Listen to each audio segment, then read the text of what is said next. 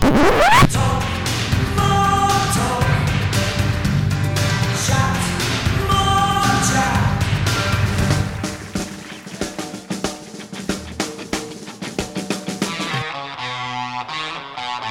Peace and love, everybody. Ringo here. Beautiful day in LA. Talk, more talk, chat, more chat.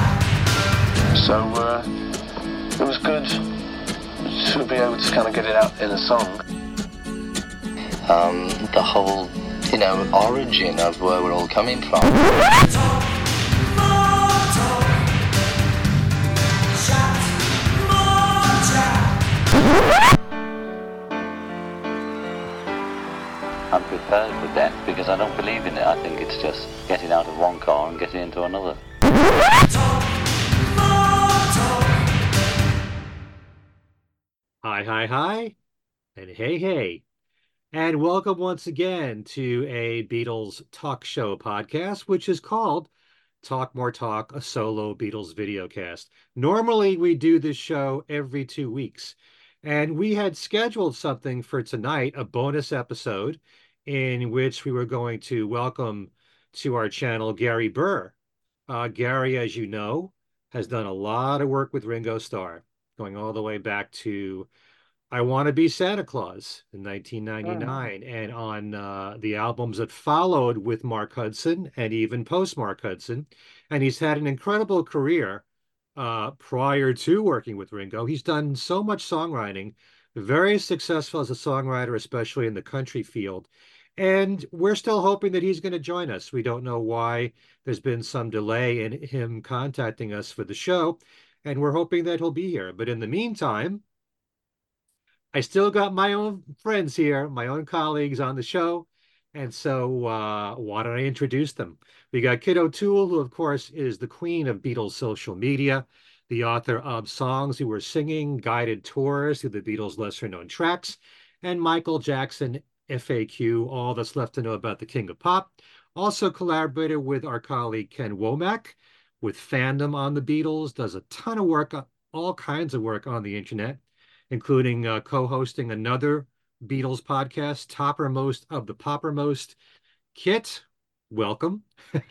Thank you, Ken. Good to see you, and good to see you, Tom. And 2 weeks in a row. Yeah.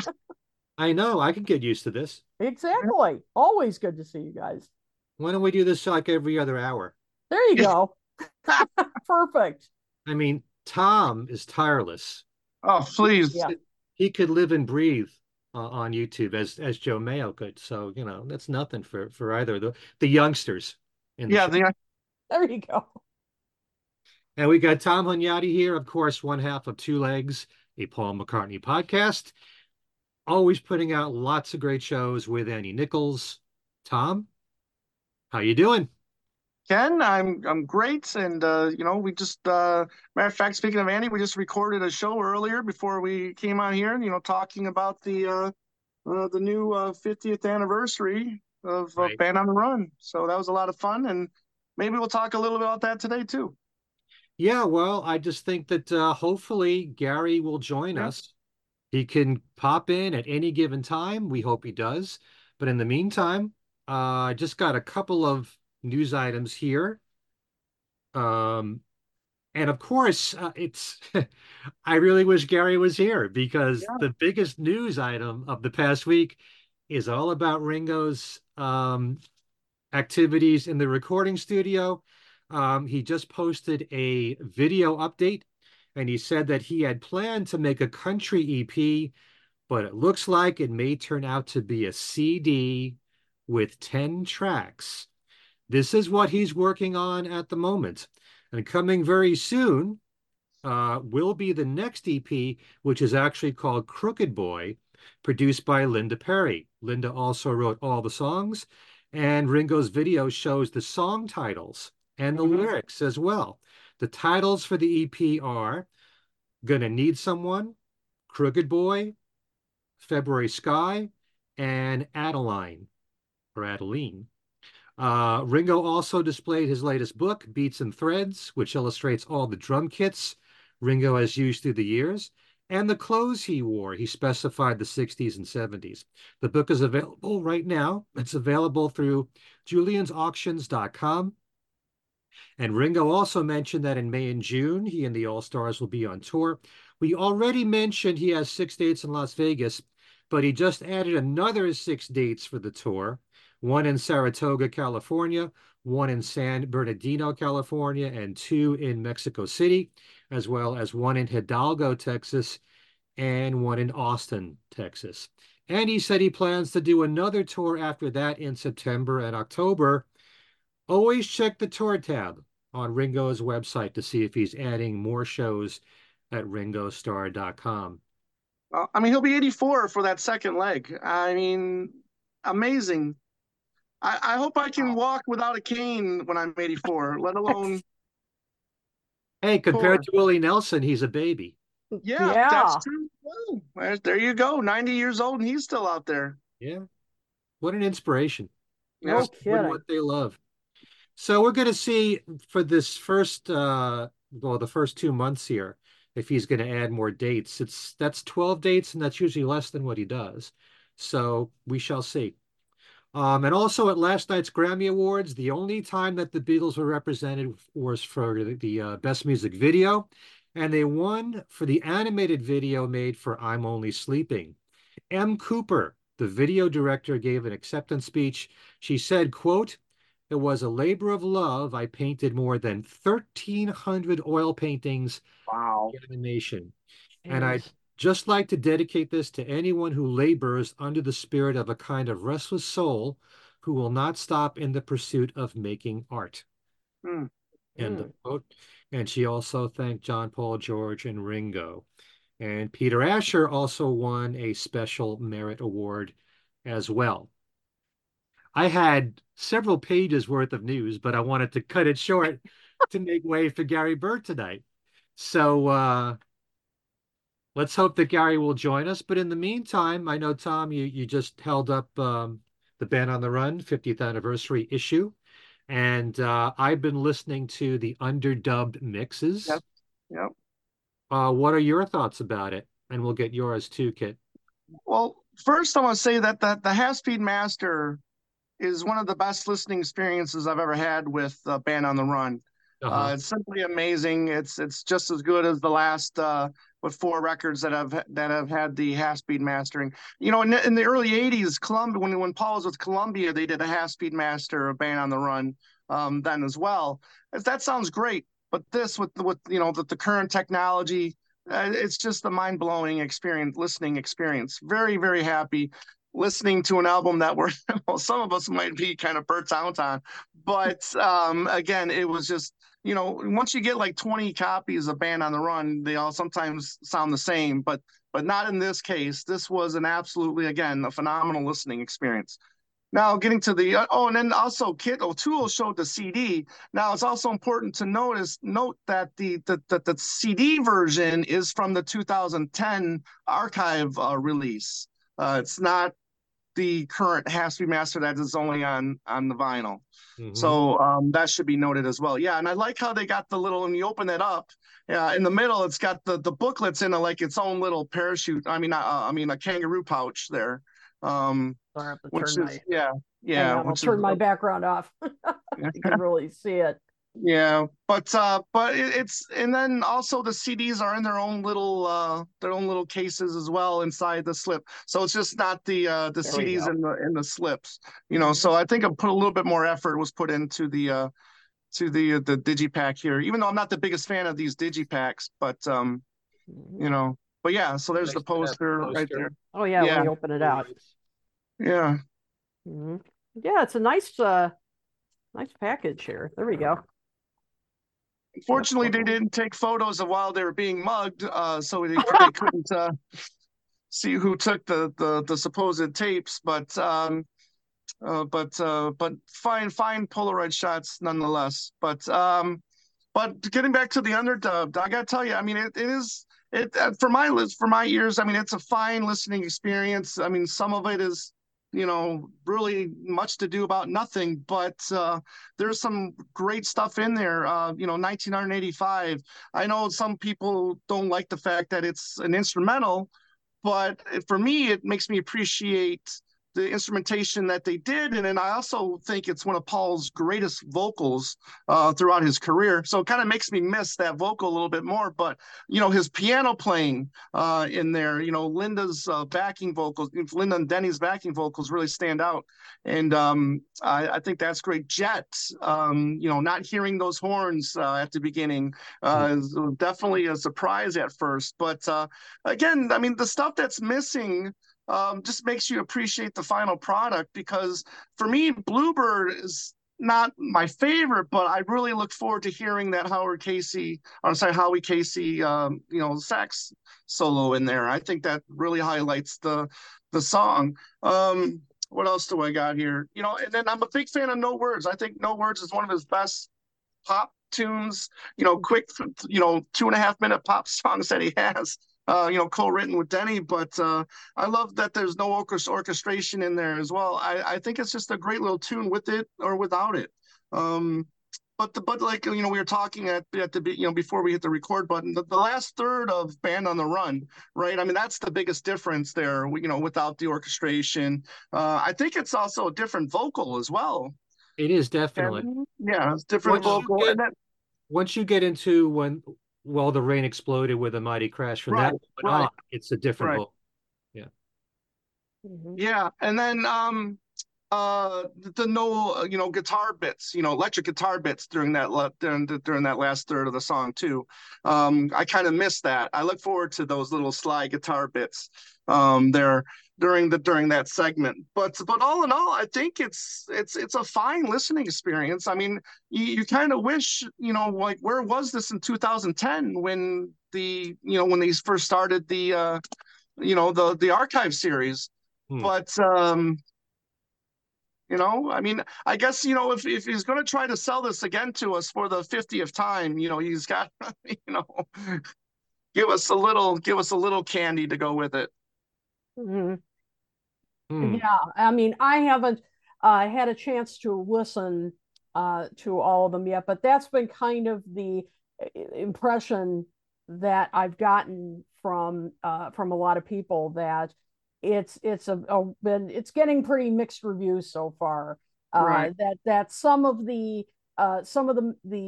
underdubbed mixes are interesting in many ways, what you were saying, Tom.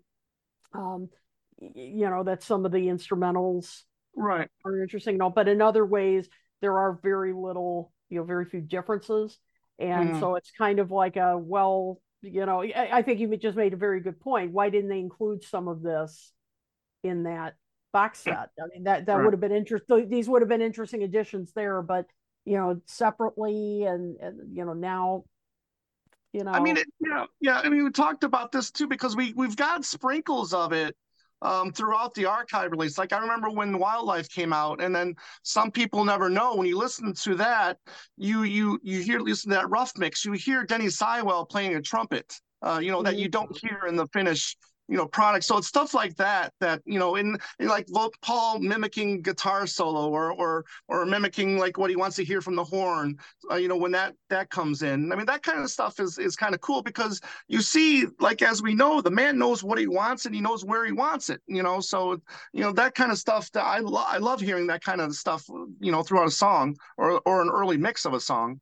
Me too. I love that kind of thing. And but I also love demos. I would have loved to have heard some demos here. I love hearing a song in progress. We've talked about that many times on our show. I love hearing that, a work in progress. And you get a little of that here, but not enough. Yeah. Exactly. Ken? Well, I definitely have mixed feelings about it. There's parts of it where we first heard Band on the Run, the title track, when that leaked out. And I thought, wow, if the rest of the album's like this, I'm really going to be thrilled, because I love the fact that most of the lead vocals from Paul were a different vocal take. So I thought the rest of this would be just like that. But it's only like that in a few instances. What I find most interesting about this is that um, it's pretty obvious that whatever they've left out in these mixes, the percussion is Mm. it's the same as what was on the album. So Right. they laid everything over that. There's Right. nothing different about any of the drum tracks or anything like that. If anything, it was guitars that were taken out, or horns, or Howie Casey saxophone, orchestration, that kind of stuff. Um, and the thing is, there are certain songs like Bluebird. The only difference I heard in Bluebird is not hearing Howie Casey sax solo. Right. Um, Same thing with Mrs. Vanderbilt. You don't hear the saxophone in there. Right. Right. There are little things that you notice, like in Mrs. Vanderbilt in the release version, Paul does an ad lib and he goes, "No use," and that's Yeah. not it. You know, other than that, you kind of miss that. And something like Mamunia, which is almost exactly the same, you don't have um, the answering and the harmonies Mm. when Paul is singing the next time you say LA rain, Right. whatever, and then you'd hear you see rain, Right. that answering back, that's not there. So that Mm. tells you that was laid on afterwards. Okay, so that just knowing that, I found that interesting. Right. But to me, when you've got something like Band on the Run or Jet without the horns, and it's just the band, Right. it's that's how they would sound before any of the overdubbing. So it's really cool to hear it that way. Let Me Roll It is a real treat for me because the second verse is the same as what's on the album, but everything else is a completely different McCartney vocal. And there's a lot of echo on it, but his Yeah. vocals are fantastic on Let Me Yeah. Roll. Yeah. So, there's as you listen more and more, you'll probably hear things that aren't there. Like No Words not only doesn't have the orchestration at the beginning, but they doubled a bit on the guitars, and you don't hear that part. Right. Right. Yeah. So it's more bare. Yeah. I mean, you don't get the synth solo in Jet either, which is another bit that I look forward to when I hear Jet. Hmm. That's not there either. So Yeah. And with Picasso's Last Words, right. you don't hear the clarinet part, Right. you know. There's like a TV radio kind of thing in there that you hear that's not there. Um, there's like That was Paul ad-libbing. well, I don't know. Yeah, Yeah. I don't know what that is. I mean, because it kind of the way it sounds, it's kind of sounds like it's kind of like what the one he did with Honey Pie. It's kind of sounds like it might be like from a radio or a TV, at least to my ears. And it sounds like it's also in another language, like French or Italian. Yeah, Oh, I think that's French. okay. But I'm glad that it came out. It's just that it's hard for me to imagine that there aren't outtakes of any kind of these songs. I'd love to Yeah. hear those. Right. Um, and it's still debatable about the whole demo situation because Right. you do know that there were demos made when Henry McCullough was in the band and Denny Seiwell. And as Paul has told the story, they were stolen when they were in Lagos. But I just can't believe that the master tapes were taken. He's got to have them in his collection somewhere. He just made a cassette copy that he took with him to Right. Right. So why haven't we heard that? Yeah.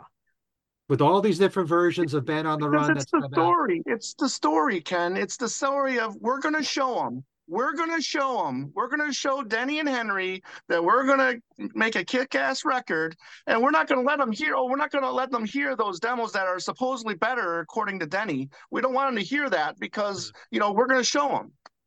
Mm-hmm. I don't know, but that's the whole idea now behind archival releases is to show the development of songs. And Paul has gotten more and more into that with early versions of songs like on Flaming Pie, you Yeah. know? So you would think that here it is, another anniversary. They do something maybe a little bit more creative than this. Hmm. I mean, I'm just picturing right now in front of the mixing console, Bluebird, bring the fader down on Howie Casey. How much more did they do, to put out this version? Mhm. It's You know, Well, I mean, you appreciate all the other instrumentation as you hear it as is, and I right. understand. But I Well, just wish that there was more that was removed or something more revealing right. about. And I do love 1985 the way it is. You do hear the harmony vocals in the bridge. Mm-hmm. You know, that's the only vocals you hear. There's no vocals from Paul. And it is great, his piano playing on the song. So otherwise it's like karaoke, you know.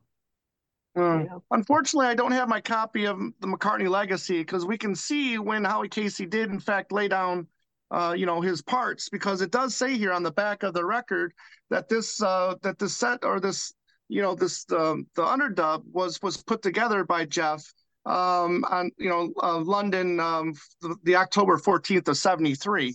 So Mm-hmm. we know it didn't come out until 2 months later. So when did Howie, when did he lay down his parts?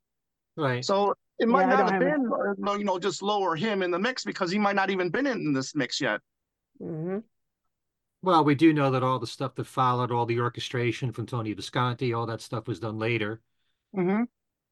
at Oh, Abbey. Right. Gary's here. Gary Hey, is here. Is? Yes, I he's don't see him in it. coming Oh, okay. in. Excellent. Sorry to interrupt, but he's coming in. Yay. That's good to hey. hear. Well, If we oh, had him okay. there he is. There he is. Hey, There he is. Hey, Gary. I'm hey, so Gary. sorry. I missed up the Eastern time and the Central time. That's no okay. worries. No We're worries. just glad you're here. Hello, Gary. Very dark in here. But we're glad you're here. Welcome to Talk More Talk. I'm happy to be here. It's wonderful to see you guys. Look at those smiling faces. Oh my gosh. Well, we are on the air and we're just so excited to have you and to talk about your work with Ringo and also just your songwriting and what you are up to. Come on. All right, let's go. So Ken, take it away. Well, normally at the beginning of the show, we have a bit of news, which we already brought to our viewers. And the first news item was really about everything going on with Ringo right now from his video update. But we're going to talk a little bit about that later on because Ringo thrilled all of us with this news that he's in the middle of making a country album, not an EP. And I know that you're involved with that. I am. So, yes. But before we get to that, I would like, our viewers to know more about you and your whole history in the music industry, because I know that from your childhood on, there was lots of different music that you enjoyed listening to, not just the Beatles, but you were also attracted to country music and folk music growing up. Um, and originally, you really wanted to be a recording artist, but you ended up being a songwriter for so many country artists that it's mind-boggling all the Yeah. people that you've written songs for. I just want to read a brief list, and this is only maybe 10%, folks. Juice Newton, Reba McEntire, Faith Hill, Lady Antebellum, Kenny Rogers, Winona, Olivia Newton-John, Tim McGraw, Oak Ridge Boys, Garth Brooks, Randy Travers, Tommy Shaw, Leonard Skinner, Joey Molland. And that's also writing with Carole King, who you toured with. Right. What history right there, even before working with Ringo? I mean, for us Beatle fans who heard your name from your work on Ringo's albums and performing with Ringo, to learn all this about you, it's so impressive what you've done. Talk about the beginning of your career and what led to your being a major songwriter, especially with country artists. Well, I went to Woodstock, the original Woodstock, Mm-hmm. and I was supposed to be an electrician. My dad was an electrician and had a company, and I used to work for him. And they kind of expected that I would grow up and take over the business. But I went to Woodstock, and the realization hit me that the guys up on stage there were getting a lot more girls than electricians ever could. So I came back from Woodstock and decided the guy that I was there with was a drummer, and I decided that I was going to learn guitar and we were going to start a band. So right after that, I got my leg broken and I was in a body cast, and I learned how to play the guitar laying on my back. I had my brother's guitar.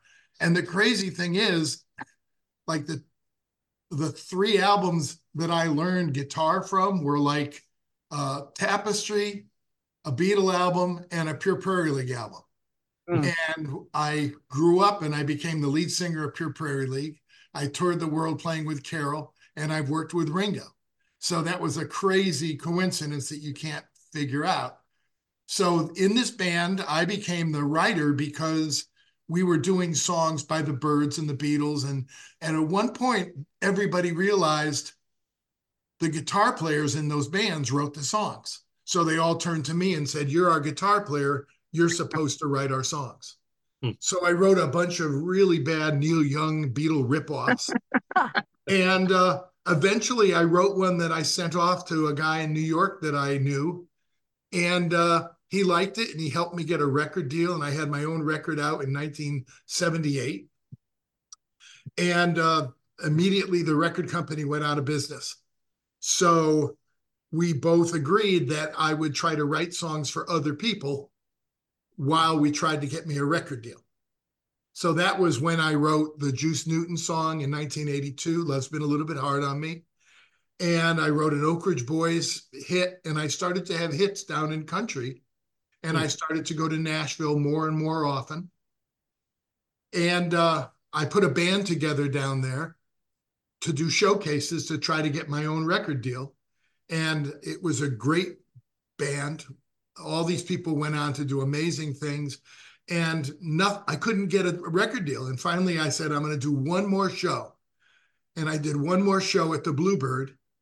And a lady from Warner Brothers was there. And after the show, she was still there. So I thought, this is it. I'm getting a deal. And I walked up to her and she said, "I would love to talk about a deal." And I said, "Great." And then she said, "Would you introduce me to your background singer?" And that's how my background singer got the record deal, and I didn't. And that was Faith Hill. Oh, gosh. So you're welcome. And what happens is once you start having hits, record companies don't believe that you're willing to go on the road and ride in buses all over the country when you could sit home and open your mailbox and get money. And I think that's what kept me from getting a record deal. So I settled into the writing thing, and I was happy to do it. And like I said, in the 80s, for about 5 or 6 years, I took Vince Gill's place in Pure Prairie League. And then I met Carol and worked with Carol and toured the world playing in a trio with her. And then Mr. Mark Hudson was generous enough to call me up and say, "Hey, I'm working with Ringo. You want to come on board and make some music?" And that's what brought me into the Ringo camp. And about 7 years ago, I started a trio with my wife, Georgia Middleman, and Kenny Loggins called Blue Sky Riders. So we had that going. So it's, it seems to have been a busy life. That's really fascinating. You would think that people who work in record companies see someone that's written these hits, the Oak Ridge Boys, Juice Newton, they would think, hey, he's got a band. Why don't we sign him and the band? I mean, that's proof right there that you have the talent to write these hit records. You would think they would have that kind of mindset instead. But they've been burned too many times. They've had too many examples of writers that let a record company invest a whole bunch of money in them to be artists. And then once they're on the road, they miss their home, they miss their kids, and they go to the record company and go, "I don't want to do this. I liked my life better before." And they're really gun shy. Huh.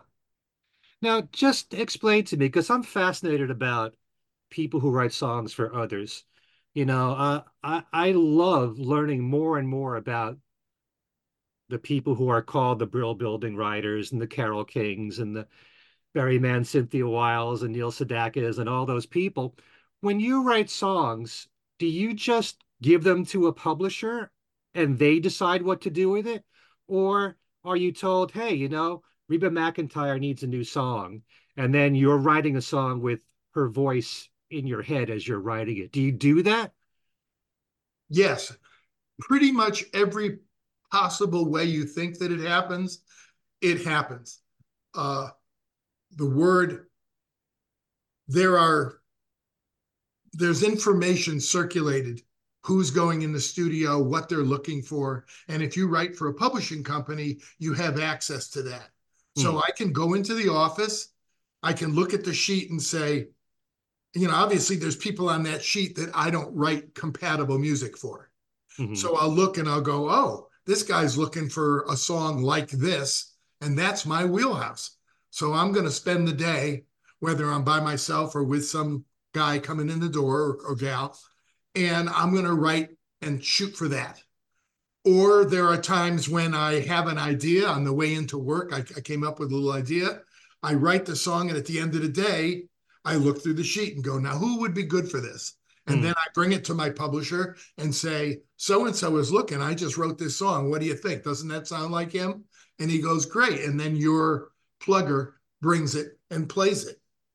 So there are days when at the end of the day, I'm listening going, who the hell can do this song?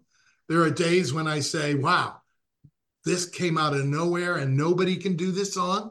And those are usually the ones that end up being hits. And they're the ones that all along you had a target to aim for, and it almost never works. You write a song for Garth Brooks. This is perfect for Garth Brooks. What did Garth Brooks say? He hated it. Okay.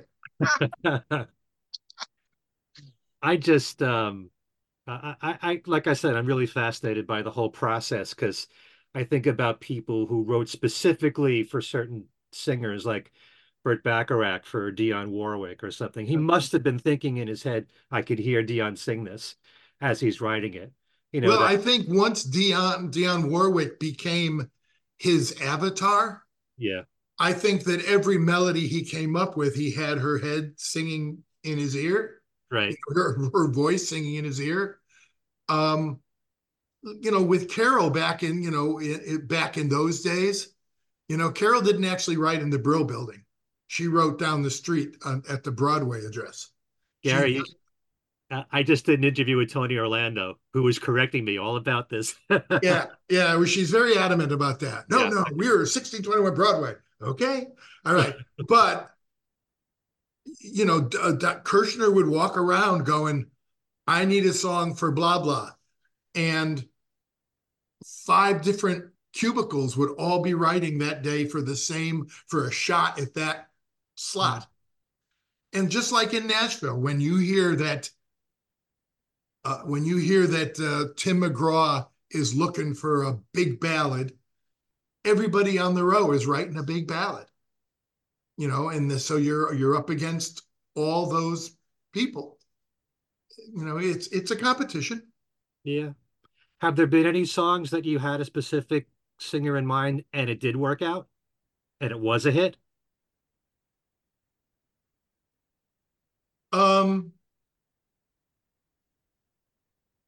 Yeah. But mostly they're not work for hires, but they're specifically, we need you to try to write something. We need this. And for a few years, I wrote for Desmond Child's company, and he was connected to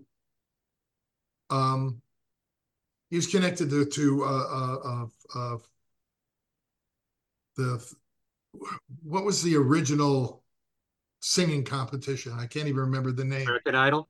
Yeah, American Idol. But he also was producing I know you wrote for Clay Aiken. Is that who you're thinking of? Yeah, no, but the Latin artist, La Vida Loca. Ricky Martin. Ricky Martin. Yeah, so he was so we were all down in Florida, and the the proposal was, we're all going to try to write a song for Ricky Martin. And I went till the last day and I wasn't really getting anywhere. And the last day I wrote with Desmond and my friend Victoria Shaw. And so we wrote a song for Ricky, and Ricky ended up cutting it, and it ended up being a big hit duet with him and Christina Aguilera. Nobody Wants to Be Lonely. So that was a case of, here's your, here's your assignment, should you accept it. Mission Impossible. Yeah, and I remember standing outside the door going, I'm writing with Victoria, who is my best friend, and I'm writing with the bloody producer of the act. If we don't walk out of here with a Ricky Martin cut, with a Ricky Martin single, then shame on us. And by God, by the end of the day, we had a Ricky Martin single. Wow. Well, before I pass you over to my colleagues here. What? We're not done? We'll do part 2 next week. Yeah, I'll try to be 45 minutes late for that one. Could you explain how you came to meet Mark Hudson, since he led you to working with Ringo? Okay, it's a really weird thing. It always sounds weird to say, but for a while, there used to be these songwriter retreats in France. Miles Copeland had REM, and he had Sting and the Police. He was a manager and had a record label. And he did what most people, when they come into a lot of money, do. He bought a castle in France. And he was trying to basically amortize the expense by having these songwriter retreats. And you'd go to these retreats, and that was where I met Carol. That was where I met Olivia, Jack Blades and Tommy Shaw, and the Night Ranger guys, and Styx, and the Hansons were there. The Go-Go's were there. It was amazing. It was like 2 weeks every year. And you'd go and you'd see all these people. And that was where I met Hudson. And we got along really good. At the end of the day, at like 3 a.m, when everybody was done working and recording, we'd all gather in the kitchen and eat cereal and make fun of everybody. So that was where I met Mark, and we really bonded. And I came back home, and whenever it was, Ringo had gotten clean. And he went to his lawyer and said, I'm ready to make music again. Hook me up with somebody to write and produce that I can start making music with. And he was also Hudson's lawyer. So he put Hudson and Ringo together, and they wrote and recorded Vertical Man. Right. And one day my phone rings, and it's Hudson, and he says, look, I need to know if I got an offer for you. We're going to put a band together for Ringo. We're going to go to England. We're going to rehearse. It's going to be Simon Kirke on the drums, Joe Walsh, all these, unbelievably cool people. And we're going to do a video, and then we're going to come back. We're going to do VH1. And I don't remember the exact amount, but he basically said, and it's going to be $3,000. And I remember saying to him, I said, great, will Ringo take a check? And that was it. I flew to London and met him for the first time. Almost got fired 5 minutes in. We're on stage, and we're working on Octopus's Garden, and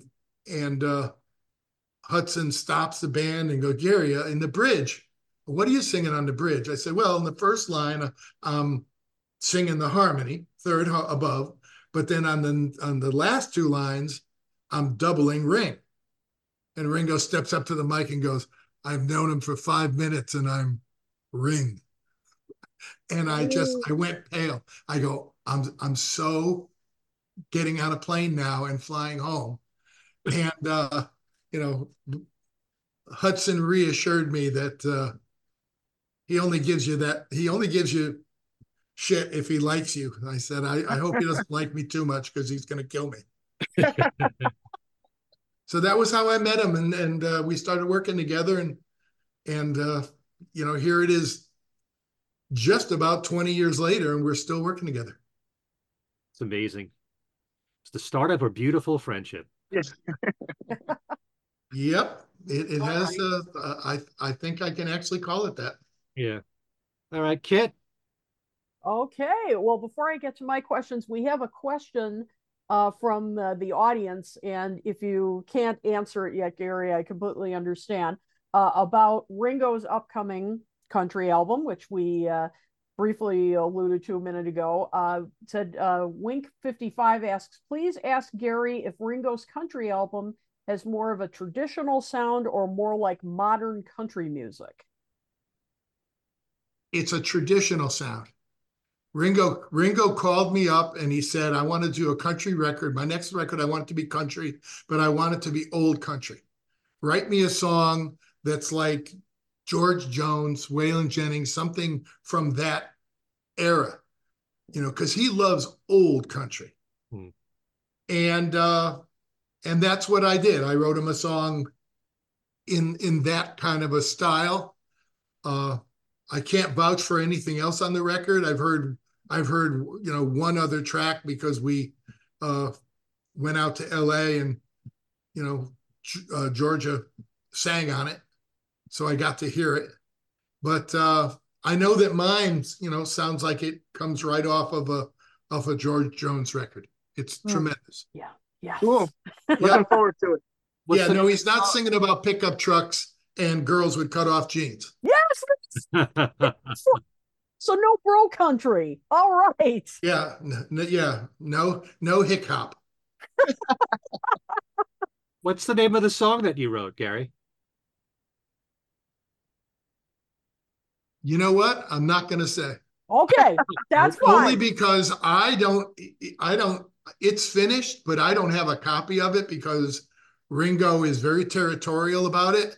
So I don't know if he's territorial even with people knowing what the title is. So I'm going to just keep my mouth shut.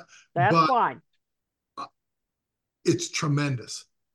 Oh. I'm not just saying that because an amazing writer wrote it. I'm saying it's tremendous. Oh man, I'm excited. Okay. Oh, that's great. We were just talking about the kind of country songs with ladies painted on jeans, everything. So that was just really funny before you came on. Okay. Fabulous. Yeah, I'd like to talk to you a little more about songwriting because I was so delighted to hear that you wrote Love's Been a Little Bit Hard on Me because I remember that from when I was a kid. That song was all over the radio. I mean, that was...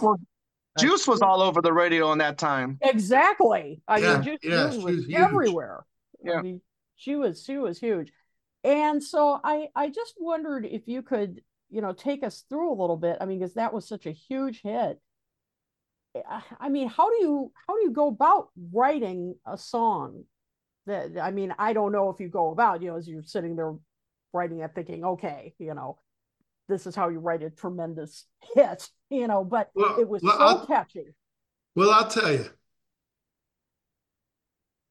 I was writing songs every night, trying to write the song that was going to save me from being an electrician.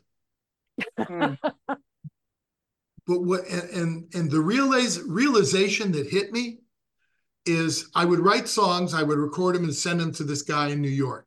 And he was listening to see if, you know, when I was going to write something that might, you know, get everything started. But what I realized was I was writing songs like the guys I love, Neil Young, Bob Dylan, and they were long, you know, 72 verses and no point. And I was not giving him what he was looking for. And one day I kind of had the realization that I was writing songs like the songs that I was listening to at home. but I wasn't writing songs like I was hearing on the radio when I was in the truck driving around being, electrificating all of Connecticut. So that was when I said, let me analyze what it is. And I realized that I was way trying to overachieve. I was being so much more complicated than I need to. And so I vowed one day that I was going to write the simplest song I could. I was just going to try to write something simple. And I was hearing songs on the radio where the choruses was one line over and over and over again. So I'll show you. I was sitting, I don't know, can you hear this? A bit, yeah. A little. Okay. Little. So I was outside on our swing set, and I was playing, this is an E chord. Okay. And I discovered, I was still kind of learning the guitar, and I discovered that if you take and don't change your fingers, but just move up the neck, there are places on the neck where it sounds really cool. So I thought, okay, I'm going to write really simple, and I'm going to write something that goes up the neck like that. And that ended up being, and I just started singing repetitive things, and that song only has about 8 lines of lyric in it, and then it's the title repeated over and over and over. And I thought it was so dumb that I only wrote about 45 seconds of it. And I sent it to the guy in New York with a bunch of other 20-minute songs, and he wrote back and said, I love it. Oh, which one? Which one? The 45-second one. Why is it so short? I said, it's short because it's stupid.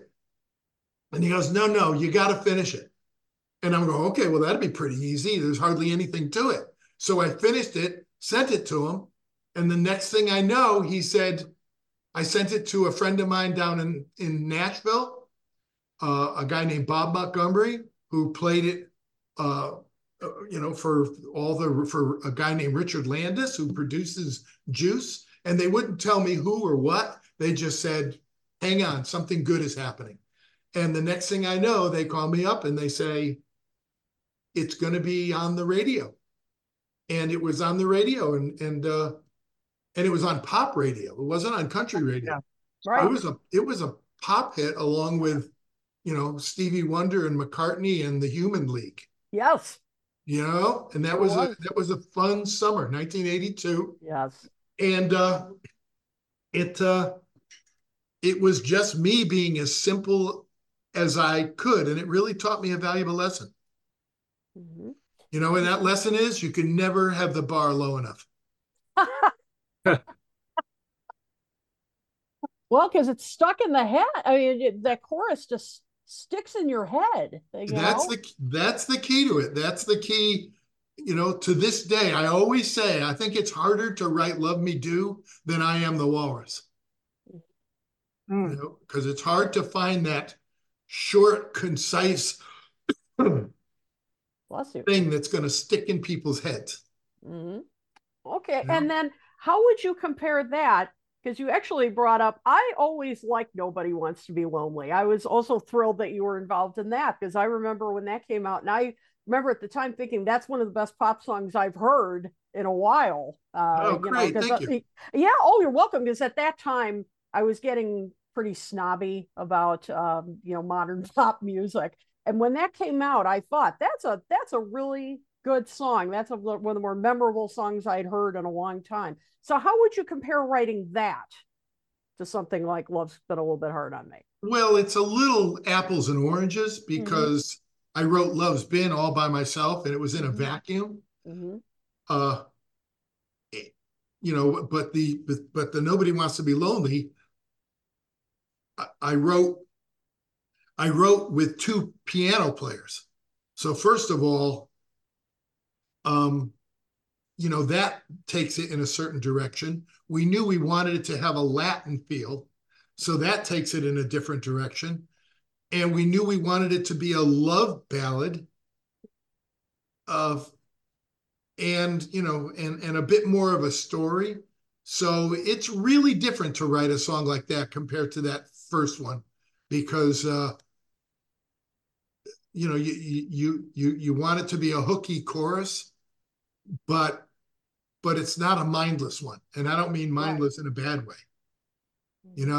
but to start with a Latin feel, that song started because I just was sitting there. And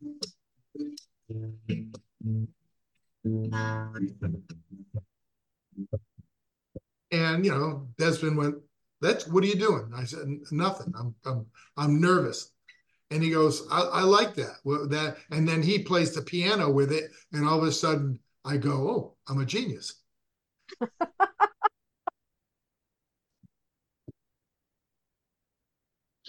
Yeah. But yeah, I really like that. It's a nice chord changes to it. I mean, it was pop, but it had some real sophistication to it. That's what I always liked about that song. Well, it had a different version when they first recorded it. They recorded a very pop version of it. And we were very excited. It was coming out, and then all of a sudden we got word that they've pulled it. And Vic and I are immediately go down to Home Depot to get some rope to hang ourselves. And and then they call us back and go, no, we pulled it because we're going to re-record it as a duet with Christina Aguilera. And that version was not as peppy. It was much more sultry, Latin, sexy. They kind of brought out a little more Ricky Martin in that one. Yep. Understood. Yeah. Great song. And I just, before I hand you over to Tom, I wanted you to expand. I found a great quote of yours from an interview you did back in the 90s, actually. And you said a great thing about songwriting. You said, I think you can teach anyone to be a songwriter, but you said, just because you have the tools doesn't mean you can build a boat. And what exactly, what did you mean by that? I often say that. I say, I can teach anybody to write a song. I just can't teach you to write a good one. And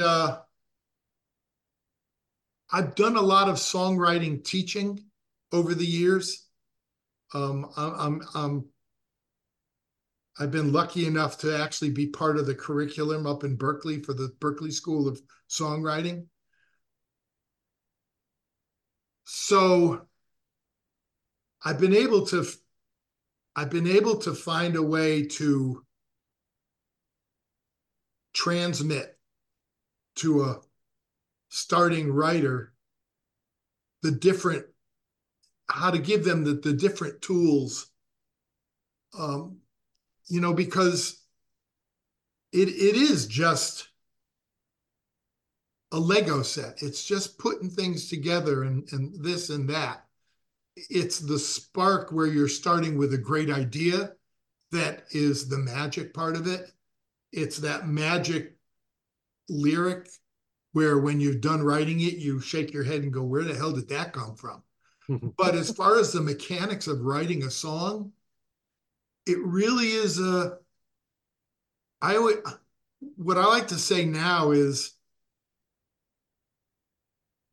you got to learn how to build a square house, just a simple square house. Just write a simple song that's like a simple square house.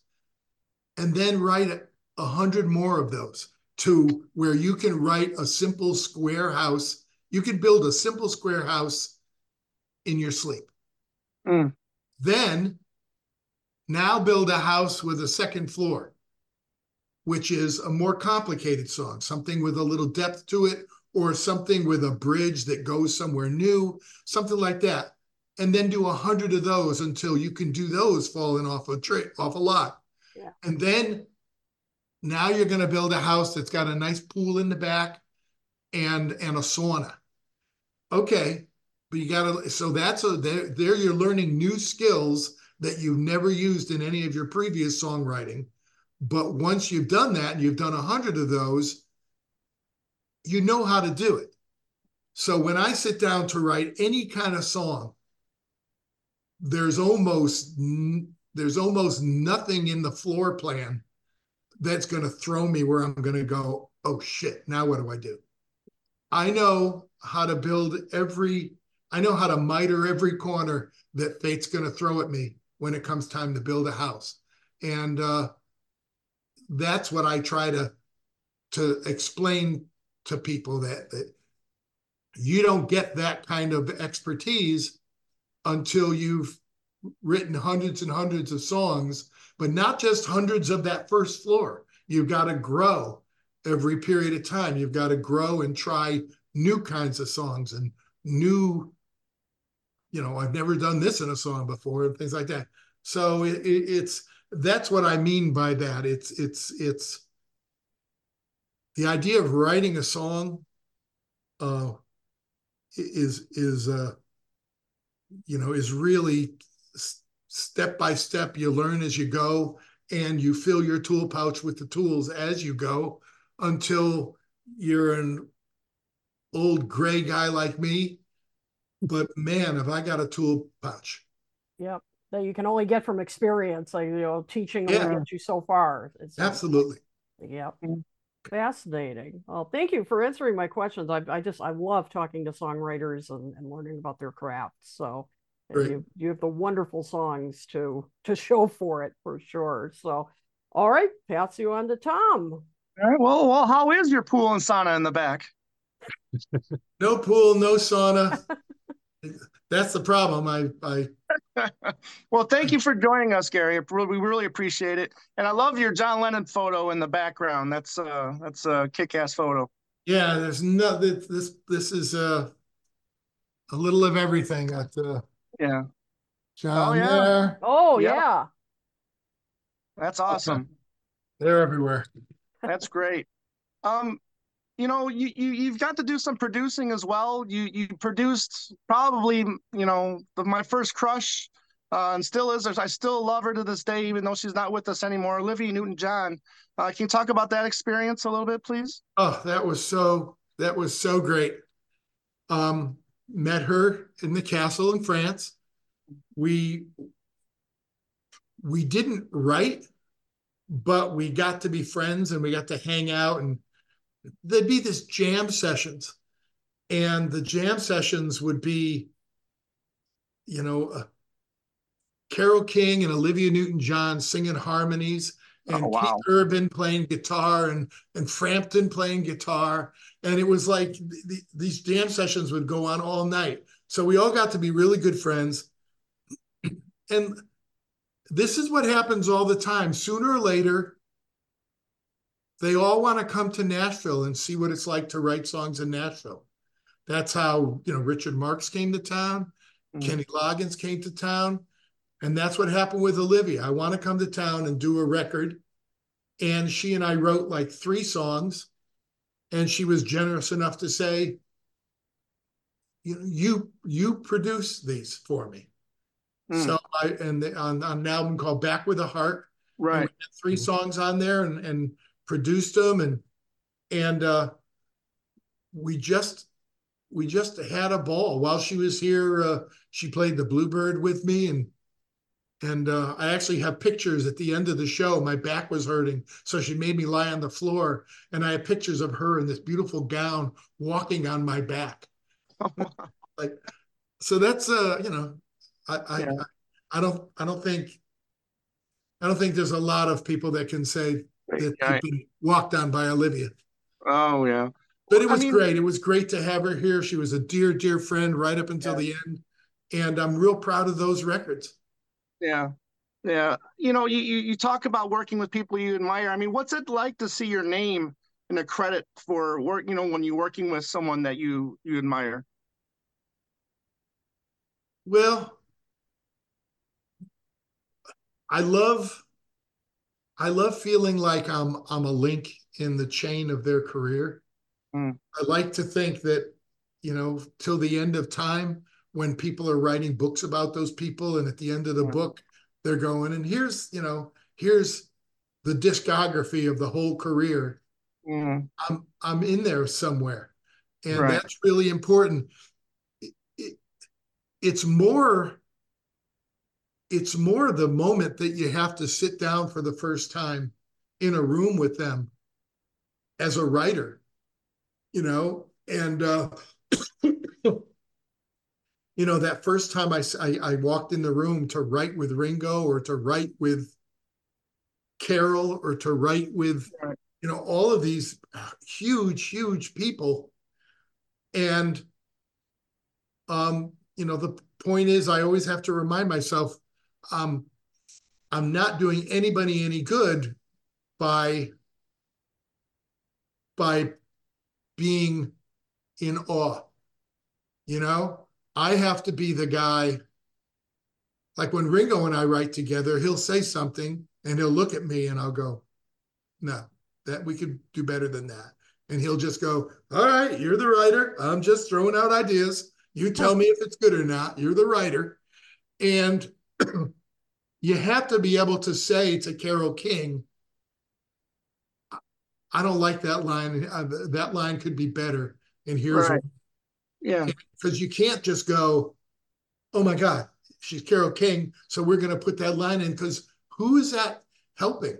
I want, if my name's going to be on a song, if her name's going to be on a song, I love her enough, and I love Ringo and Kenny and all these people. I'm a fan. I want people to go, wow, they wrote a great song. I don't know who this other guy in the parentheses is, but they wrote a great song. And and my job is to help them be proud of how they spend their day. Right. I mean, because my next question was going to be, I mean, are you critical of yourself when you're writing? I mean, because you talked about that low bar with that Juice Newton song. I mean, do you find yourself putting more pressure on yourself when you're writing, or do you say, like, you constantly say, well, that's not good enough, I can do better? Oh, absolutely. I always have been the measure twice, cut once. I don't like to edit my songs. I don't like to come back to songs. I like to stay at a song until it's right. And so, over the years, I think you just get a radar for what's good and what's not good. And, you can feel it tickle your brain when you're, when you're not as where you want a line to be. Right. So yeah, I mean, I'm joking about, the song after Love's Been was a song that I slaved over. So I didn't take that as my cue that from now on I don't have to try. That was, I was well aware that was a total lucky streak, but I also filed away what I learned from it. But I'm very critical of my lyrics. I work really hard on them, and it's really important. No, I understand. Speaking of writing one for Ringo, can we talk about the track "Write One for Me"? I'm curious, when you do write a song for Ringo, I mean, do you get to be a part of the whole process? Like, I'm curious, like when Willie Nelson will come into the track, and you're thinking, okay, well, maybe you already knew that Ringo wanted to do a song with Willie Nelson. I mean, how does that work for you? Hudson and I started that song at one of those Miami things with Desmond. We just snuck off because I had that idea of "Write One for Me," and I thought that would be. I knew he was doing Ringo, and I thought that would be a clever, 8 days a week, funny phrase. And then we brought it to Ringo, finished it. The problem is I live in Nashville. Those guys live out in LA. So what normally happens when I go over to Ringo's to write a song in LA, we write the song, then we go into his studio, and I'll lay down an acoustic guitar. We'll do the acoustic guitar and the drums, and then I'll sing a scratch, and he'll probably replay the drums later, but my acoustic guitar stays on the track. So I'm on the track as acoustic guitar.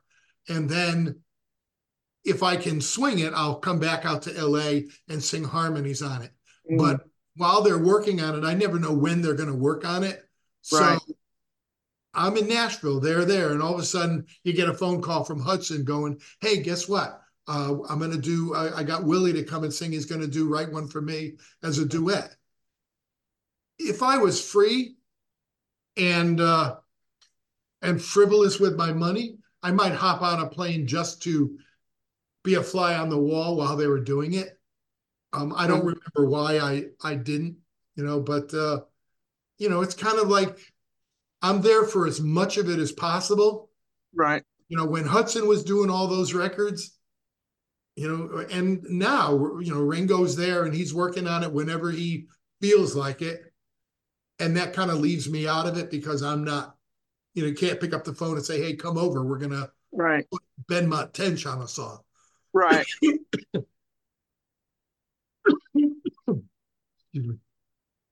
I've been trapped in the basement. I have COVID. Okay. Well, then because there's times then too, well, his name will be on the writing credit. Does that come later? I mean, you said you and Mark will present a song to him, and then if he wants to throw in a word or two, then he gets on the songwriting credit as well, or is he on there as a musician, more or less, creating the drums? Or I mean, how does that him? Well, that was one song. Like on all the albums that we did when we were recording over in England, no, he's in it from the beginning. He would walk in for the morning and he would say, I was on a treadmill, I came up with a title and I want it to be this kind of song. And then we would work and we would write the song all day, all of us sitting kneecap to kneecap. And then we'd go have dinner, and after dinner we'd start and make the record. And when I go over to his house, he's like every other writer. He's got 20 song titles or song ideas, and I look at it and I go, oh, I like that one. And then we sit there kneecap to kneecap and write the song. That one there happened to be one that we got started and then brought to him, but that was just because we were bored in Miami. It's going to be the title of my autobiography, by the way. Yeah, bored in Miami. I'm curious about how you feel about the current state of touring, where it's going to be in like 10 years when all these legacy acts are, not able to do it anymore. Do you see the younger singer-songwriters, musicians getting the opportunities? I mean, for me, I'm a rock and roller from heart.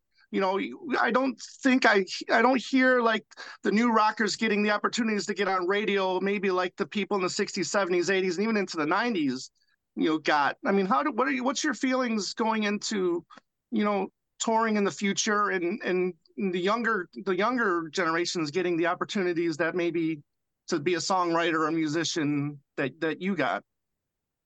Well, from a songwriter point of view, it looks like the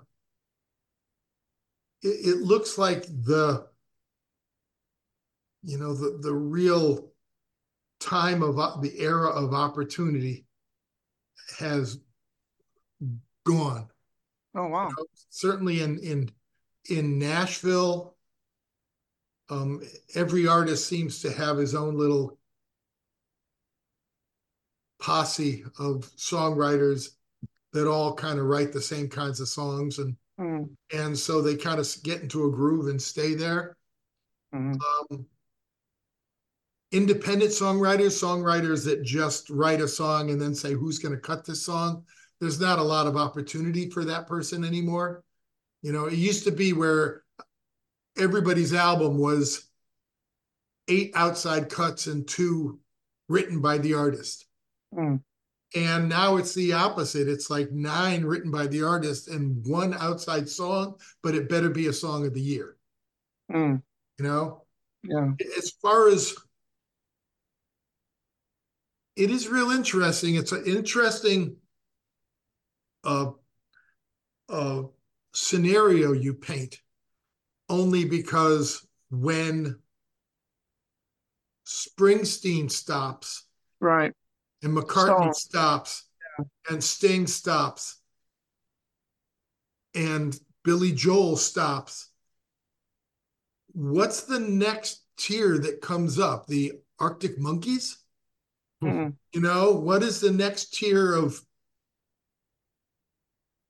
I know that people like Taylor Swift, are putting on amazing shows. That seems more like a phenomenon than a sustainable. I don't know. I don't know how long she could keep that kind of thing up. The dynamic of an artist doing an album and then hitting the road so he can play you the songs off the album so you'll go and buy the album. right. That seems to be gone now. Yes, I agree. You know? Yeah. Only few It- people can do it. I mean, Neil Young, Bob Dylan still kind of do it, but McCartney, Stones, they're paint by numbers, I think now. yeah, they're not out there saying, here's my new record. They're out there more in a come see me while I'm still on the right side of the grass. Mm, You know? yeah. I don't know what happens after that. Really, who's the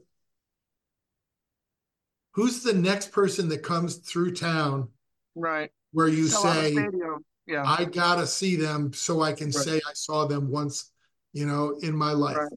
Yeah. Yeah. Interesting. Cool. Thank you. Ken? Yeah. Very interesting conversation here. I want to get back to Ringo for a moment. And you did a marvelous interview on my other podcast, I should say, about a year ago, Yeah. on you said today.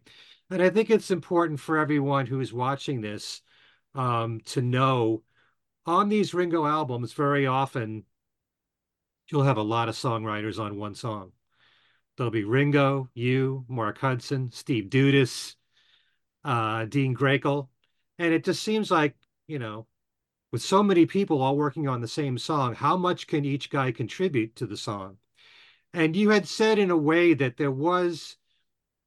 in some ways, there was some kind of formula, never a total formula all the time, but like you would be kind of the melody guy very often, and Mark Hudson would write the lyrics, and Steve Dudis would contribute a lot of guitar parts and take you in a different direction with chord progressions and stuff. And Dean Grakel is also a great lyricist. Can you explain in general, other than what I just said, how all that worked when you have so many contributors working at the same time? Yeah, we all did sort of fall into our roles.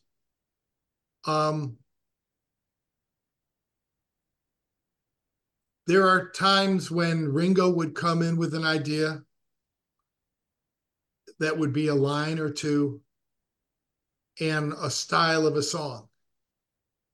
And then, Dudis's job was, he was such an amazing guitar player that, once the recording started, it was like 90% him. It was amazing. But while we were writing, he was a guy that would go, guys, there's a cooler chord you could go there. Look at this. And we would look at him and go, we have no idea what that is, but it's really cool. So that's in the song. When we get to that part in the song, I'll stop playing and you play that chord. So that was his role is for that. Dean, there were songs on the record where he handed us a big chunk of lyric. And then we would create the song out of that. A lot of times, I would always get into the studio first and putter around. So there were a lot of times when everybody got there, if Ringo walked in and didn't have something pressing, I would say, I started this morning thinking it sounded like what we're doing. And then if he liked it, we would take that, and Hudson and I, we would tweak the melody. We were pretty even on melody. We were pretty even on lyrics. And if it was something that wasn't a page that Dean handed us, he'd be the good second verse man. You get to the second verse and he walks out of the room and comes back and go, what about these lines? And that's a load off when you have a guy that's a good second verse man. Right. And and it was really fun because when we started writing the record, we all grabbed different instruments. We never knew from song to song who was playing what. Oh, that's cool. Yeah, I mean, I'll be playing bass, I'll be playing electric guitar, mandolin, whatever. Just when you start to hear the song start to take shape, the song tells you what it needs, and you grab whatever's close to you. But it is a lot of people, but at any given time, it's still just one or two people steering the boat and asking for the occasional gust of wind from the other guys. Were there ever times when Ringo was the real heavy in the songwriting of a song? I mean, he was always there. He was always contributing. He was always, he pretty much left melodies to us, except for the fact that he knew what he could sing and what he couldn't sing. So he'd go, no, try. Can we do it more like this? I mean, he's not the bus driver, but he's the bus. No, Good he used good to way to put it. Yeah. He used to say he's really good at starting a song, but he always needed help finishing it. So would you say in most cases, like you said, he'd come up with a song title and maybe a line, and then the rest of you would elaborate? Absolutely. Which is, which basically describes songwriting. Sometimes just coming up with a great title is tough. So, yeah, if I'm doing a co-writing session and I come up with this great title, I'm comfortable if I don't say another word for the day. I've earned my 50%. Without that first great idea, we're just visiting. You said something in the other interview on things we said today that I wish you'd elaborate on, and I'm really glad you said it, that Ringo is a much better singer than he gives himself credit for. Absolutely. He when he's playing live, he lowers the keys of the songs because since he's not known as a singer, he worries that he doesn't have the technique that would be able to sustain singing over 2 or 3 shows in a row. So he solves that by lowering, but sometimes that bleeds into the studio where he'll go, I can't hit that note. And we'll go, try, and he'll hit it and it'll be great. It's like he's a much better singer than he gives himself credit for. This new country song that he's done of mine, it's a tremendous vocal. He sounds so great on it. Cool. Happy to hear that. How do you see the difference between what Ringo's recorded with what I call the Mark Hudson period and everything that followed? Because he's written with so many other songwriters now since that time, recorded in a variety of styles, music genres. Do you have a preference for the Mark Hudson time, or does it really matter? Or, how do you see what the difference was between having Mark there and the Roundheads, and then what followed? I've never really thought about it before, but if I had to think about it now, and you're forcing me to, um, it's kind of like when he was working with Hudson, it was kind of like his George Martin period. The songs had lots of layers. They were, you know, every hole had something in it. And since he stopped working with Hudson, I feel like he's in his John Lennon period, which is I got a guitar, I got drums, I got bass. What else do you need? So the songs are recorded and they're a lot more basic, they're a lot simpler, they're a lot they're a lot more stripped down. And it's like comparing Tug of War to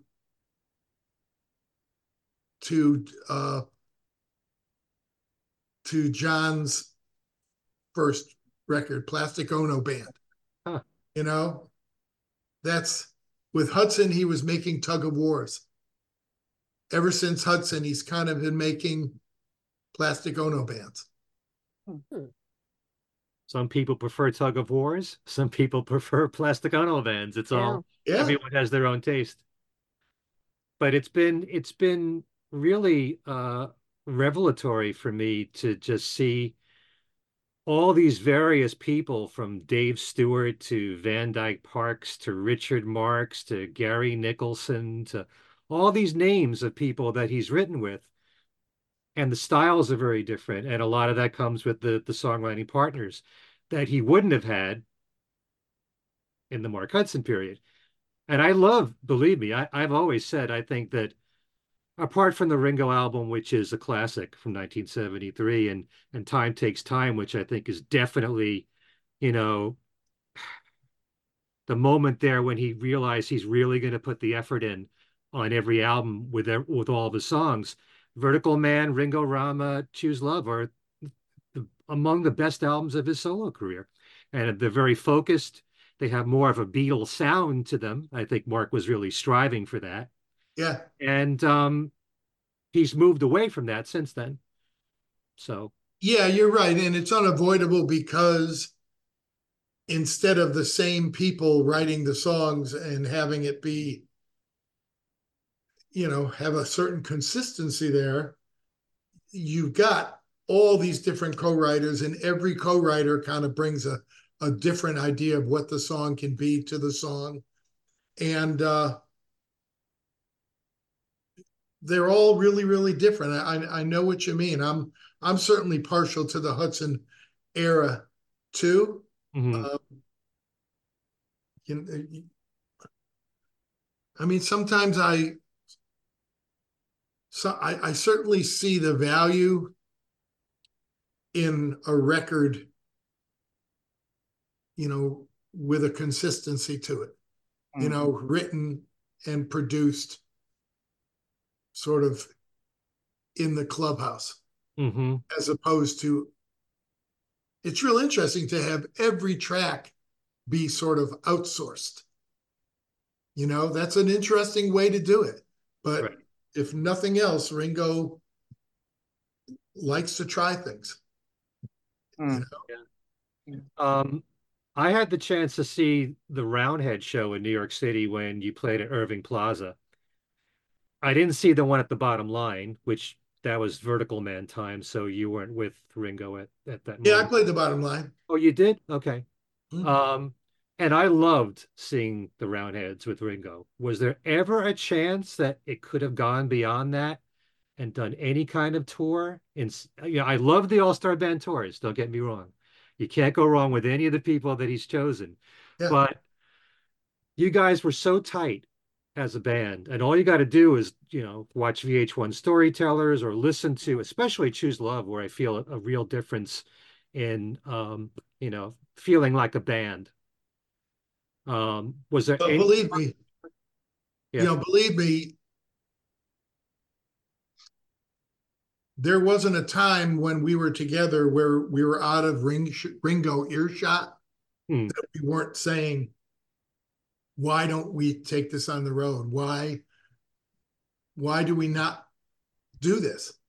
And I really just think that he just didn't think that he could sing in front of band for 90 minutes. Hmm.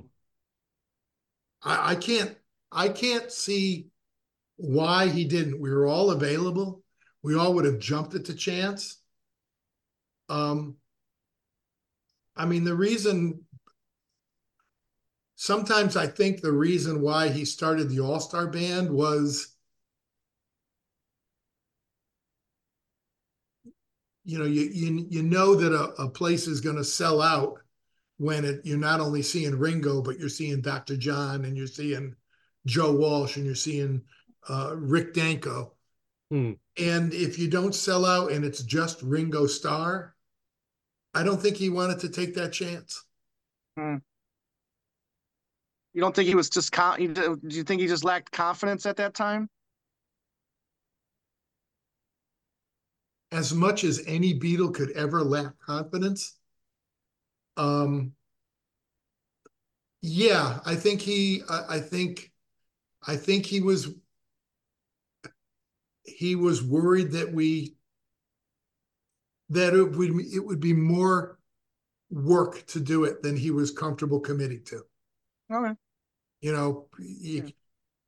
Doing a tour, a lot of promotion goes into it. Yeah. Gary, not everybody is Paul McCartney giving you a 3-hour concert. I've gone to a lot of concerts recently where, and I understand it, as certain artists get older, maybe they can't sing for 2 hours anymore, and it's now an hour and a half or less. When Ringo played with the Roundheads, that was like an hour and 15 minutes or so, or to an hour and a half, right? I think you'd be surprised. I think it was shorter than that. Oh, really? But who knows? But I mean, we always used to get together and say, he doesn't have to do it all. He could go back on the drums and Mark and I'll sing Day Tripper. You right. know, there's Yeah. 6 Beatles songs that we could do where he could just sit in the back and drum, and everyone wants to hear him. Right. Who doesn't want to hear him play Day Tripper? Mm-hmm. But we couldn't get the idea to get any traction. Okay. One more thing I want to ask, and it has to do with Ringo as a producer. Because even during the Mark Hudson period there, they shared production credits. And now he shares production credits with Bruce Sugar. Is he very hands-on when it comes to production? Does he have a lot of ideas there, or does he let the other guy do a lot of, the creative part of the production? Well, I think, from the time that I've spent behind the board with people, I don't think that's his job. I think, I think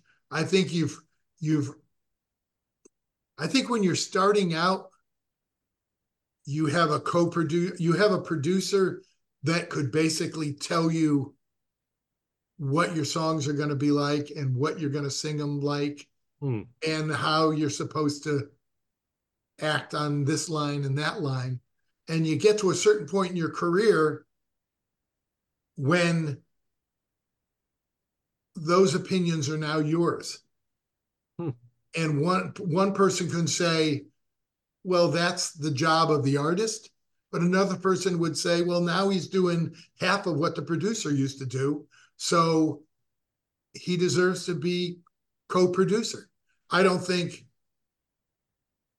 whether it's Ringo or Springsteen or Neil Young or anybody that gets a co-producer credit that's an artist of that experience and age, I think they would stare at you like a dog staring at an adding machine if you said, so you want to throw a slapback echo on this, or do you want it to be, they're going to just look at you and go, what are you talking about? That's not what they're there for, and that's not why they deserve a producer credit at that point. I'm not sure if that answers it, but I'm sticking with it. Just from experience of what you've learned through the years, you know what you want, probably. Yeah. I mean, I'm sure that Garth Brooks is now listed as co-producer of all his stuff. Mm-hmm. And I'm sure that he doesn't know where to put the mic for a kick drum. But that's not what his job is. His job is to do what Rick Rubin does. Know when it's right. Mm-hmm. Okay. Yeah, because I mean, I definitely. Yeah, no, because I think I see what you're getting at, Ken, because I think, ever since Ringo has started, whether it's, co-producing or whatever his own records, after the Mark Hudson years, that there's definitely a change in sound. So and I like it. I mean, I like Ringo's stuff post Mark Hudson too. I mean, love the Mark Hudson stuff, but I like, there's just definitely been a change in sound and material to me since he's produced or taken a greater role, whatever that role is, in producing it. And so I wondered if there was it has been any particular change in your working relationship with him since those years. Well, Mark Hudson makes very Mark Hudson-y records. Mm-hmm. He knows what he's going for, and he's a child of that 60s George Martin era, and he knows how to make it happen. And Bruce Sugar is a much cleaner current producer. Gets great sounds. And I'm sure that where Hudson would go, okay, now it's time to put on the Vox guitar, and then we're going to put on a Rhodes. I'm sure that Bruce and Ringo listen to the bare bones track and look at each other and go, what do you think? And then they kick ideas back and forth, where when it was Hudson, Ringo was definitely in the house eating vegetarian nutloaf while Hudson was doing this step, that step, this step, that step. And Ringo comes back and goes, whoa, cool. Yeah. Mm-hmm. But I like how you phrase it, a cleaner production. I think that was kind of what I was trying to get at. Yeah, it is. Definitely it's leaner, meaner production. Yeah. It's very clean, very crisp. Even the drums sound like they're playing right next to you. Yep, I agree. Yeah. Can I ask, I got one last thing. He's going to be 84 this year. Still recording music, still touring. Do you amazed by that? I mean, is it really for him? Is it really because of the love of the music? I mean, what keeps the man going? I am amazed at that. It's not something that just happens. He really works at it. Trainers and this and that. And I swear to God, you look at him and McCartney, and you got to say that there's something to vegetarianism. Yeah. Something to it. That can't be just a coincidence, that if the man hasn't had a hamburger since, Ray Kroc was playing Little League. So can he keep doing it? I seen the guy come on stage and do more jumping jacks than I could do. Yeah. And he's 84. He's a marvel. It's kind of amazing. I guess the fact that he's a drummer has a lot to do with it because, burns a lot of calories and it just about moves every muscle in your body. So that probably has a lot to do with it. I mean, you need a lot of stamina to be to be drumming all the time, right? Oh yeah. Yeah, work out. it's amazing that, with the All-Stars, he doesn't, leave the stage and go to the dressing room. He goes back and plays with everybody else. Right. It's boy, I hope it keeps on. Well, like we've been saying, Willie Nelson is 90, 91. Yeah. He's still doing it. And Yeah. Even if Ringo just sits in a chair and sings like Phil Collins, Yeah. it's still a Beatle. That's right. Yeah. We got two left. That's right. well, the joy in all this is just knowing that this is, like he said, what he loves doing between recording and performing. This was his goal in life.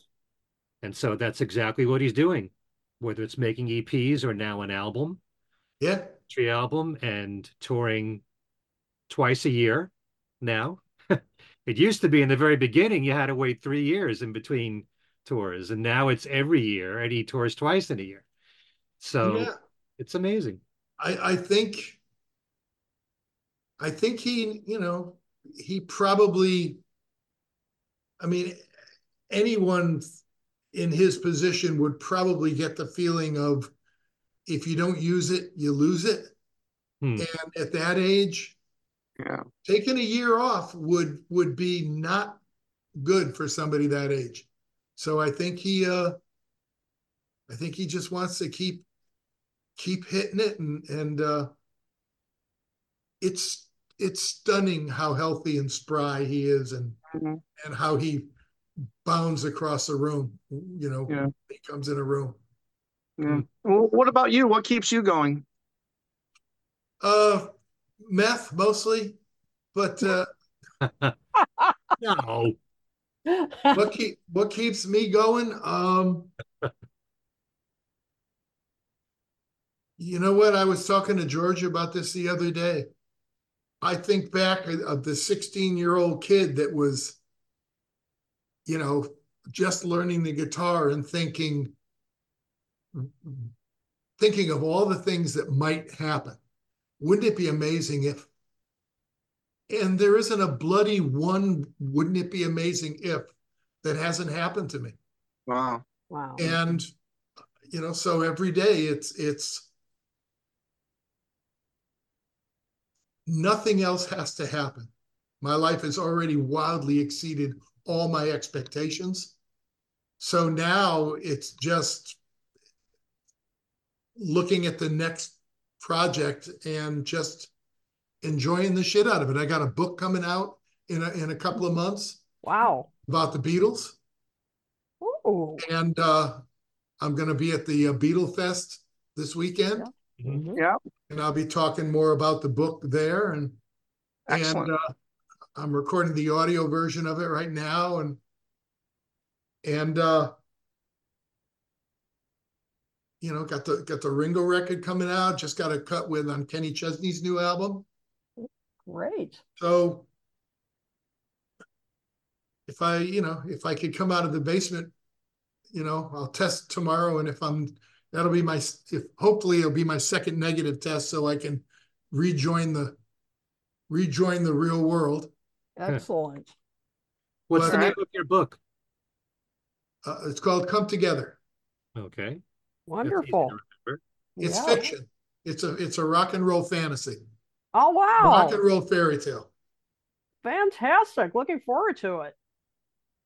Yep. Okay. Go ahead. Tom. As far as the fest is concerned, I'm sorry, you're not there all 3 days, right? No, because with Hudson, I'm in a Crosby, Stills, Nash and Young tribute band with Hudson and our friend Mark Mirando, and we're playing the night before in Terrytown. Right.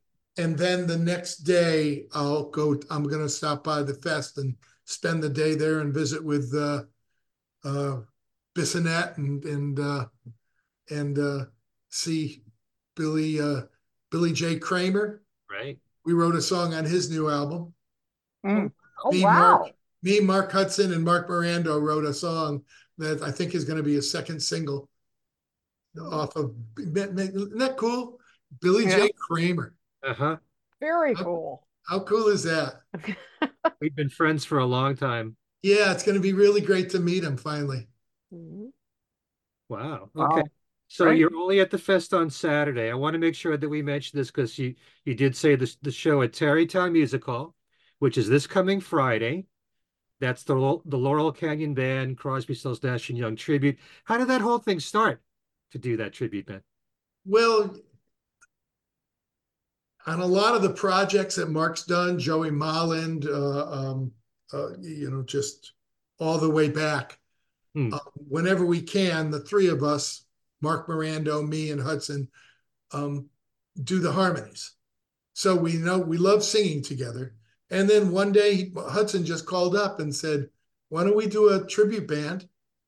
And we knew it was really easy because we knew the songs, Hmm. and we worked it up and got an agency, and we're playing a lot. It's really fun. It's really a lot of fun to do those songs. Yeah. You do kind of remind me of Stills. Do you do the Stills bit?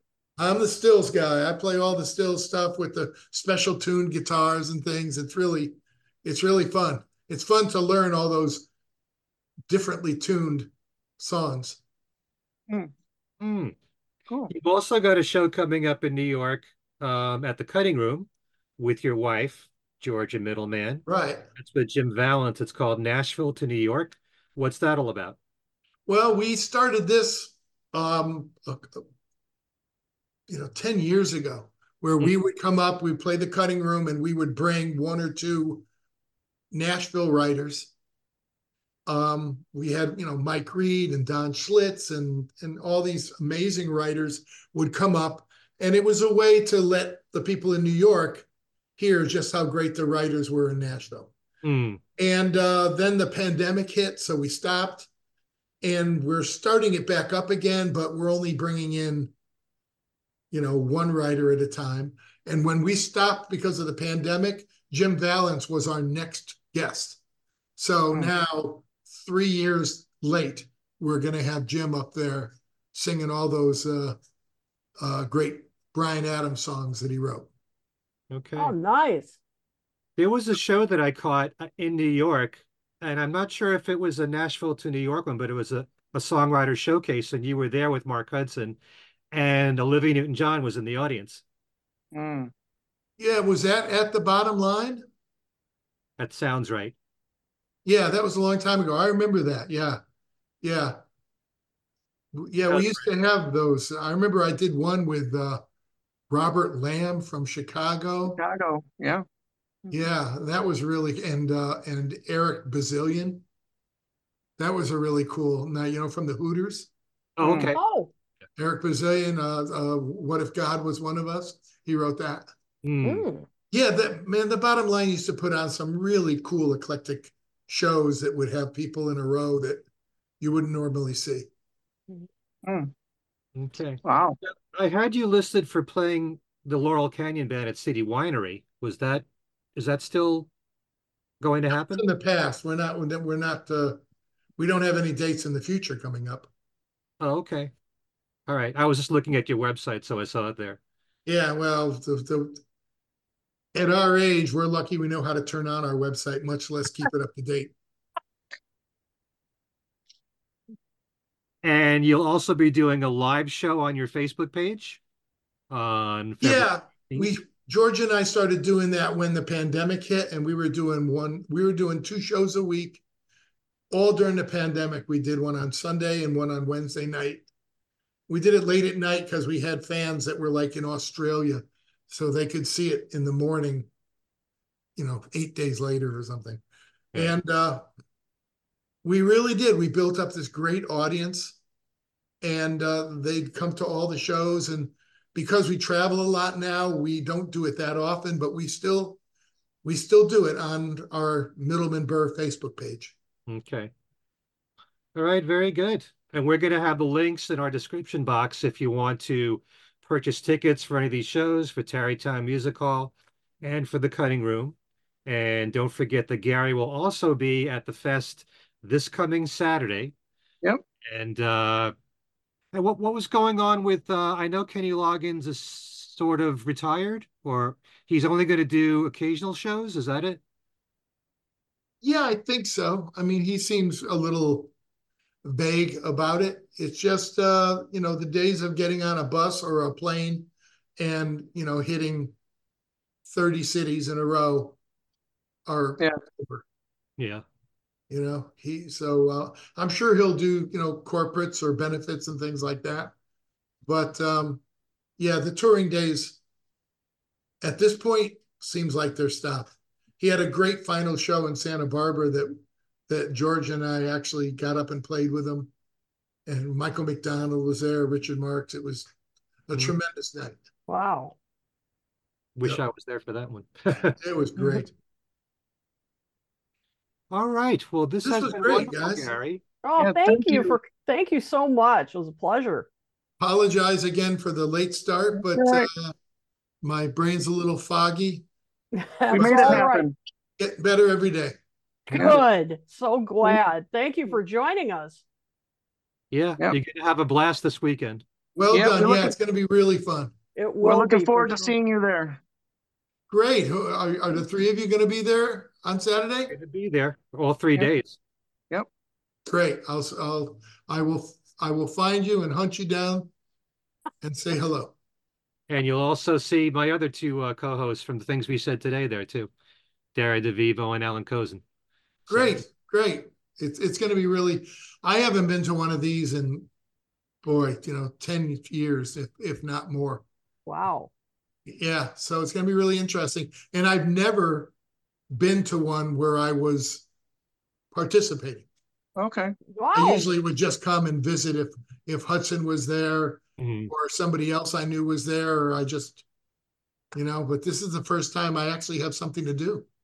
You'll have a blast. You'll love it. Looking forward to it. Yeah. Excellent. Thank you, Gary. All right. Appreciate it. Good night. Good night. Take care. All right. That was a great conversation. What a great guy. Yeah. He's wonderful. What a history he has, not even talking about Ringo, everything else. I mean, exactly. I mean, I loved hearing the stuff about Ringo, but I mean, just hearing about his songwriting experience, that was fascinating. Yeah. Anybody like that who's written so many songs that were recorded by so many artists. I mean, just look them up online. It's more than the list that I gave. Yep. And it's just so impressive. And, looking forward to everything else he's got in the future. And I hope he continues to work with Ringo, obviously. And now I can't wait for that country album. Me too. Yes. Oh my gosh. Yeah, people, those of you writing in the comments, I saw some of your comments. Yes, that country album sounds like it. I mean, it just sounds better and better, doesn't it? Gonna be a banger. A banger indeed. On things we said today, we did an interview with Bruce Sugar recently, and he was just saying, because the Ringo was working on the country EP, and Linda Perry couldn't get her schedule coordinated to work with Ringo, so it looked like the next EP was going to be the country EP, but now it's going to be the opposite. So the Linda Perry EP produced and all the songs written by Linda, that'll be next. And hopefully it'll be next month, I would think. I should have asked Gary about that, because originally the country EP was going to be right. So we'll see. But we got an EP and an album coming out from Ringo this year.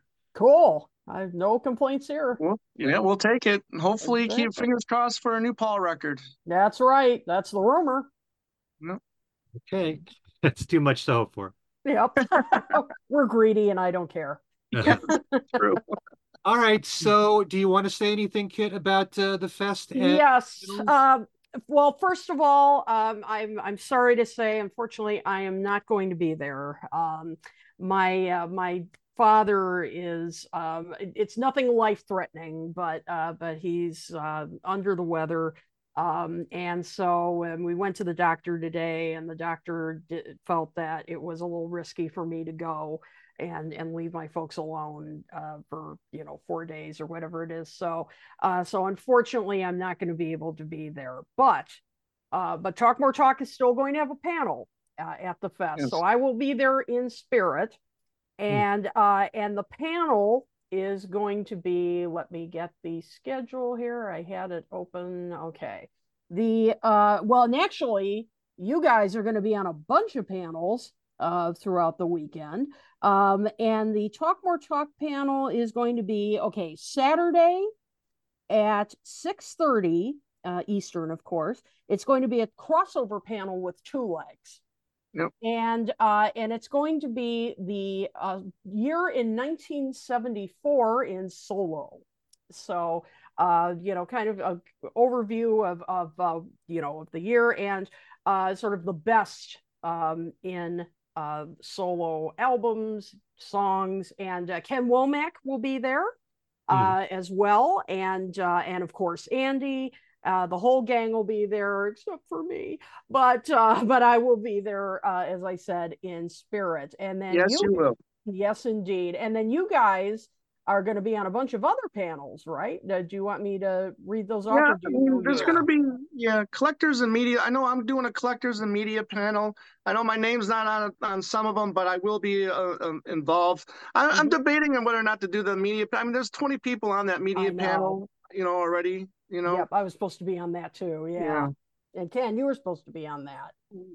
That's on Sunday. It looks like I will be on that one. Yeah. Right. But there's also a Things We Said Today panel. Yes. I believe that's right before the Talk More Talk Two Legs panel. Yes. Right. That is at 1:45. Okay. Actually, 1:45 on Saturday. This is all in the paperback writer room. Don't know where that is, but because this is a new hotel, new layout. So, but there will be signs and everything will be clear when you get there. But actually, on that panel, we're going to have obviously Alan Kozin on there, but Adrian Sinclair is also coming from England. The two of them wrote the McCartney Legacy Part 1. They're finishing up Part 2 right now as we speak, and we're going to have a conversation about different locations where Paul recorded in the 70s. That's a good topic. That's interesting. And how did that, if in any way, influence the sound of the records or the songwriting in any way? So did New Orleans play a big part in Venus and Mars? Yeah. Or how much did Lagos matter when it came to Ben on the Run? That kind of stuff. Ooh, so we're going to be doing a panel on that. And the media panel is on Sundays, so I should be a part of that. Yep. Yes.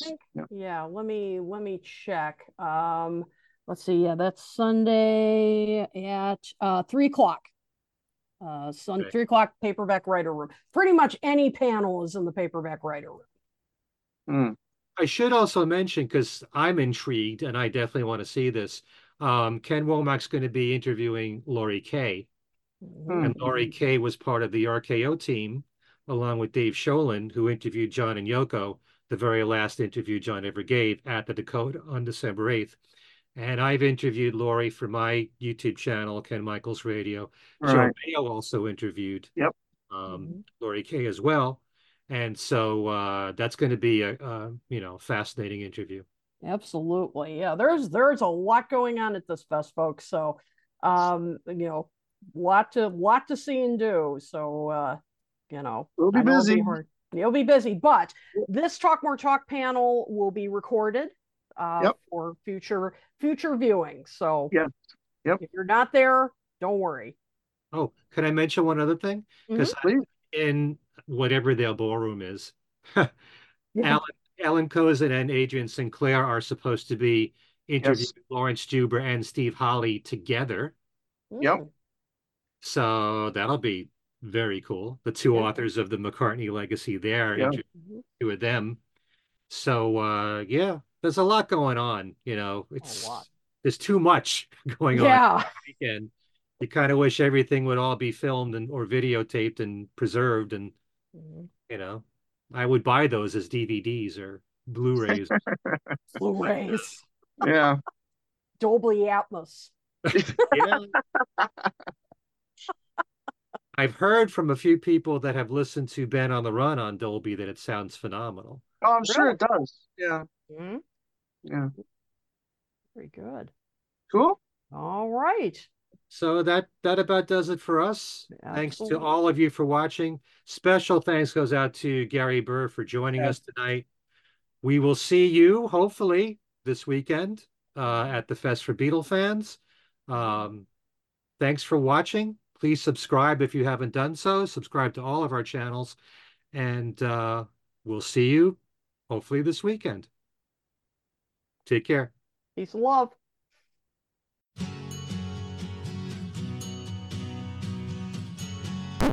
Talk